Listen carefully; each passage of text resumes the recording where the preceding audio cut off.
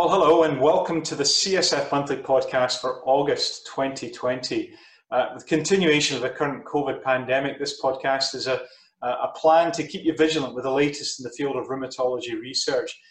It's difficult at the moment for us all to keep up. There's so many papers and so many pressures in our time, particularly as we're moving to virtual clinical care. So I hope this podcast finds you well. Today I'm going to review two papers which explore in different ways the use of JAK inhibitors without methotrexate, i.e. monotherapy. Now always remember that the detailed summary slides of the papers discussed are available at cytokinesignaling.com. It's an amazing resource. I personally find it really useful, and I hope you'll feel free to use it, and I'm sure you will find it very beneficial. Well, let's look at the first paper by Roy Fleischmann and his colleagues, and it investigates the safety and efficacy of baricitinib with or without methotrexate for the treatment of rheumatoid arthritis. Now, these data come from the RA Beyond study, and that's a long-term extension study looking at the safety and efficacy of baricitinib. Now, the original safety and efficacy of baricitinib 4 milligrams were reported in people with early active rheumatoid arthritis treated in the pivotal study RA Begin. The study concluded that baricitinib 4 milligrams had superior efficacy to methotrexate monotherapy in people naive to methotrexate up through 52 weeks. This report considers patients from RA Begin followed for a further 24 weeks in RA Beyond. That's an ongoing long-term extension up to 7 years, following the safety efficacy of baricitinib in those who completed prior phase 2 and 3 studies. So that's a pooled analysis. Now, RA Begin methotrexate naive patients with early active RA were treated with methotrexate monotherapy, baricitinib 4 milligrams monotherapy, or baricitinib 4 milligrams in combination with methotrexate. Those were the three arms. And at week 52, RA Begin patients could enter the RA Beyond trial, so fairly conventional long-term extension design. All patients in the extension phase received baricitinib 4 milligrams monotherapy when they entered that phase. Methotrexate could be prescribed throughout the study at the investigator's discretion. So what were the key findings? Well, most people who required methotrexate during RA Beyond initiated additional methotrexate in the first 4 weeks of the study. Patients originally treated with baricitinib monotherapy who continued in RA Beyond showed ACR 20, 50, 70 responses that were sustained through the next 24 weeks. Patients generally showed greater within-group improvements from their RA Beyond baseline at disease activity and function following the addition of methotrexate. Infections and infestations were the most commonly reported adverse events, as we'd expect, and the most common TEAs were infection and infestation with nasopharyngitis, upper respiratory tract infection, and urinary tract infection, the most frequently reported. So what do we take from this? Well, safety and efficacy of baricitinib are demonstrated in RA Begin trials and maintained in the long-term extension. And in people who discontinued methotrexate in the study, they had this reinitiated and maintained good control overall. So that gives us some idea as to how we can manipulate patient care with and without the use of methotrexate in the context of baricitinib treatment generally. Now, the second paper I want to come to comes from Ronald van Vollenhoven and his colleagues, and this is a paper that investigates the safety and efficacy of upadacitinib monotherapy in methotrexate-naive patients with severe active rheumatoid arthritis.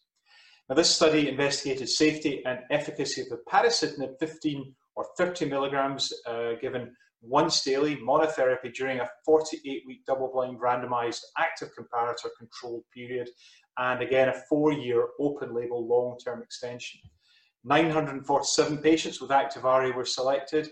Patients were either methotrexate naive or had received methotrexate for less than or equal to 3 weekly doses and completed a 4-week washout.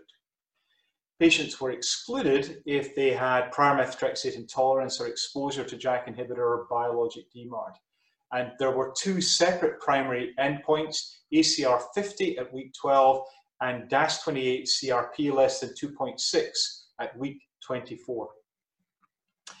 Key results here, well, at week 12, the ACR 50 was achieved by significantly higher proportions of patients receiving either 15 or 30 milligram doses of upadacitinib monotherapy versus methotrexate. The differences between each upadacitinib group and methotrexate were significant at the first post-baseline visit and persisted through week 24. So early onset of action and maintenance of that response. ACR 20 or 70 were achieved by significantly more patients receiving upadacitinib 15 or 30 milligrams than methotrexate. So sustained across the different outcome measures also. And significantly higher proportions of upadacitinib patients achieved LDA or CDAI-SDAI remission compared with methotrexate. Now, at week 24, treatment emergent adverse event frequency was similar between methotrexate in the order of 65% and upadacitinib 15 milligrams, 64%. So again, concluding, upadacitinib once daily monotherapy demonstrated superior clinical radiographic and PRO-based outcome responses versus methotrexate in patients who were methotrexate naive with rheumatoid arthritis. And there was potentially, this is an interesting group because they're at increased risk of structural damage. So this early improvement and sustained improvement is clinically potentially really advantageous for us. Now, these two papers, I think, do demonstrate the usefulness of JAK inhibitors where methotrexate may not be an appropriate choice, worries about tolerability, potentially other scenarios where an early introduction of an oral monotherapy is advantageous for patients. And certainly it adds to our literature evidence base going forward. Now remember to look at other publications uploaded this month.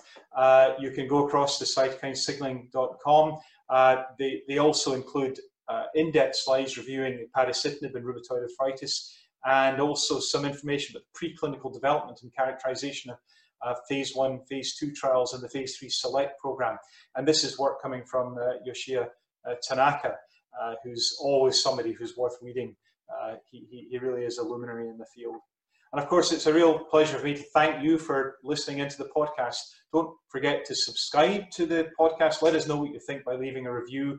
I do sincerely hope they're helpful to you in clinical practice.